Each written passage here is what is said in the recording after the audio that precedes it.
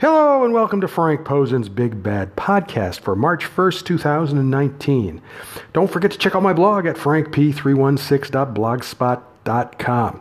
Okay, this weekend, tomorrow night to be exact, we have UFC 235, and that is at the T-Mobile Arena in Las Vegas. And NASCAR is there this weekend as well, so I expect to see a lot of NASCAR drivers at the UFC show. There's actually quite a few who are big fans.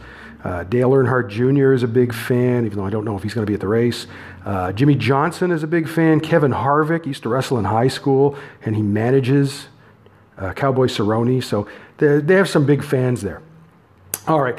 Now, there's 3 women's fights on the show, so I'm going to go over them and give you my preview of them. The first one is going to be on the main card. It's at strawweight.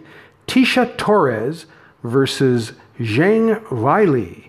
And, I don't think a lot of fans have seen Zhang Weili yet. She is from mainland China, and she won her first 2 UFC fights. But this is her first fight in the U.S. Okay, she's got like an 18-1 record. So she had a lot of fights, in China and other places before coming to the UFC. And she won her last fight over Jessica Aguilar, and I think a lot of people were shocked about how dominant she was. She took a veteran fighter who used to be is a one-time champ and just killed her, okay, and finished her with an armbar too. So, they want to see how really good she is, I guess. So they wanted to put her in there with a ranked fighter. And Tecia Torres is ranked, but she's also, as if you've listened to me before, I think she's overrated, okay? And, she apparently, Tecia normally trains these days in Colorado with her fiance, Raquel Pennington. But for this fight, she went back to American Top Team in Florida to train. And I think the big problem with her is she's very limited as a fighter. She is essentially, a points fighter. I don't know if she's even ever had a submission. She might have had one. But mainly she's not going to get a submission. Okay, she's depending quite a bit on her quickness. And, she does a stick and move type of style. She has a side kick that she uses that sometimes works for her. The problem that I see with her is Zhang Weili is probably a much more accomplished fighter. And here's the interesting thing about it. Tecia admitted in an interview this week that 1, she never turns down fights, okay? And 2, she had never heard of Zhang Weili before she took the fight. And, here's the thing. The UFC knows who is choosy and who isn't. So they knew, she's ranked right now. She's ranked right now in the top 10, but she's probably not as good as her ranking. I think there's fans who love Tecia going back to her Invicta days, but she's just nothing special. She's just okay, and I just have a feeling it's going to be a very quick fight with Zhang Weili, who certainly in her fight against somebody who has been a champ in the past in Jessica Aguilar came across as a stone gas killer. Okay, so that's kind of what I'm expecting here. Now, the other 2 women's fights are going to be on the early prelims. Now, these early prelims are on ESPN Plus in the U.S. and on UFC Fight Pass in Canada. So there's 2 fights. The first one is at bantamweight. It is Gina Mazzani versus Macy Chiasson. And Macy is 3-0. She won TUF 28, which is for featherweights. And not surprisingly, she's dropping to bantamweight. I actually saw her in Invicta before she was in TUF 28. And she's a very good fighter. She's from New Orleans. And she said in an interview yesterday that she did not plan to drop to bantamweight, but of course the UFC asked them to do that. And this, of course, leads fans to believe that the featherweight division is probably dead. And I would agree with that if Chris Cyborg does not resign, because if without Chris Cyborg, there's no reason for a featherweight division. But she's taken on a new manager. It's Adi Attar, who also manages Conor McGregor. And in my opinion, it's the first time in her fighting career that Chris has had professional representation. Her representation has been pretty bad up to this time. So it's possible. I've said a few months ago, after she lost, I said it's very unlikely that Chris will re-sign with the UFC. And now I think it's more likely because, Adi can sell it to her. All right? If she's being managed by her boyfriend or Tito Ortiz or whoever, Tito Ortiz's lawyer, they're not going to talk her into anything. She's going to do what the heck she wants. In the end, I think she might go to Bellator anyway. But it's really, she's lost now. The mystique is gone. So I'm not surprised that Macy was asked to drop to bantamweight, as that's going to be her future if Chris Cyborg doesn't resign. Gina Mazzani is originally from Alaska, but she lives now in Las Vegas and trains at Extreme Couture. I believe she's also managed by Miesha Tate. And her record is 1-2 in the UFC. She just hasn't looked very good, in my opinion. And I don't think she's anywhere near as good as Macy. Another note about Gina is that her brother is also a fighter. He is an EFC champ. That's the company in Africa. And they are both pro wrestlers as well. And they sometimes wrestle as a tag team. Okay, but I just don't think she's all that good a fighter. I mean, I haven't been impressed with her. You may recall she tried to get in to the UFC via The Ultimate Fighter 18, and she did not make the house. Okay, so the other fight on here is at strawweight. It is Polyana Viana versus Hannah Cifers.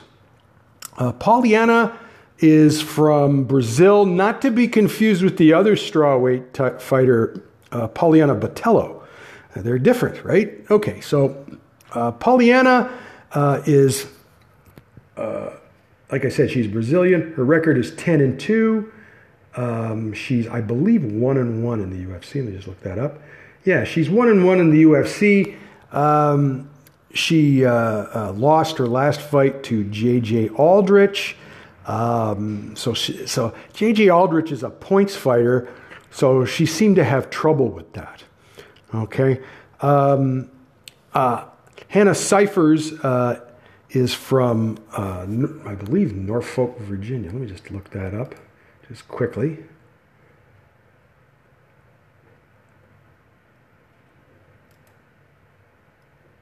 Hannah Cifers is from Oxford, North Carolina. That's where she's from. Okay, she's from Oxford, North Carolina. Her record is 8-3. She lost in her UFC debut a few months ago to Macy Barber, second round ground and pound. She came in as a late replacement. I watched some of her previous fights, and Hannah is primarily a striker. She has no ground game to speak of. But if she hits pretty hard, the thing is, she couldn't hit Macy Barber, so Macy kind of took care of her. But Polyana Viana is nowhere near as good as Macy, so I think Hannah has a chance to win this fight. So that's about it. That's about it for that. That's for tomorrow night at UFC 235. And as I usually do, I will have the fights up on my blog on Sunday morning. Okay, now we have one fight announcement to talk about here. Stick with me here because it's a little confusing. Okay, so a couple of weeks ago, there were reports that Paige Van Zandt versus Poliana Botelho was going to be on UFC 236. Now, at that point, a location for that show had not been announced. Now, the UFC has now announced that UFC 236 will be April 13th at State Farm Arena in Atlanta. So, if you recall, Montana De La Rosa called out Paige after her recent win. And so the UFC was going to make a change. They were going to give her Paige Van Zandt at UFC 236, and Polyana is going to remain on the show. I'll get to that in a minute. But unfortunately, Paige has now, reports about this came out, I guess, a couple of days ago. Unfortunately, Paige has broken her arm for the third time. So that fight is off, and I have to say that I'm very concerned about Paige right now, because this is the third time she's broken her arm, and she's already had surgery on it, and I guess she's going to have surgery again. I don't know. This is a big concern now, that this might be a more long-term problem than it probably should be. So I'm not sure why the surgery didn't take, but she posted a picture of it on her Instagram, so we'll just have to wait and see what happens with her. I don't know. Anyway, what they have done is Polyana Botelho will face Lauren Mueller, and this fight will be at flyweight. Now, if you recall, Polyana was the girl who beat up a mugger while she was waiting for a bus. That got her a lot of publicity. Now, her record is 7-2. She's 2-1 in the UFC. She's mainly a striker with no ground game. She can finish a fight if she hits you. Okay, she was submitted by Cynthia Calvillo in her last fight. So, and so those, and the other thing is those fights are at strawweight, and so she's moving up to flyweight. Now, I doubt that changing weight classes is the solution for no ground game. Now, Lauren is 27 years old from San Diego. She's 5-1 and 2-1 in the UFC. She seems to also be a striker with no ground game. In her last fight, she lost by submission to Yanan Wu. And so with these two being strikers as opposed to having much of a ground game, I expect what we're going to see is a kickboxing match.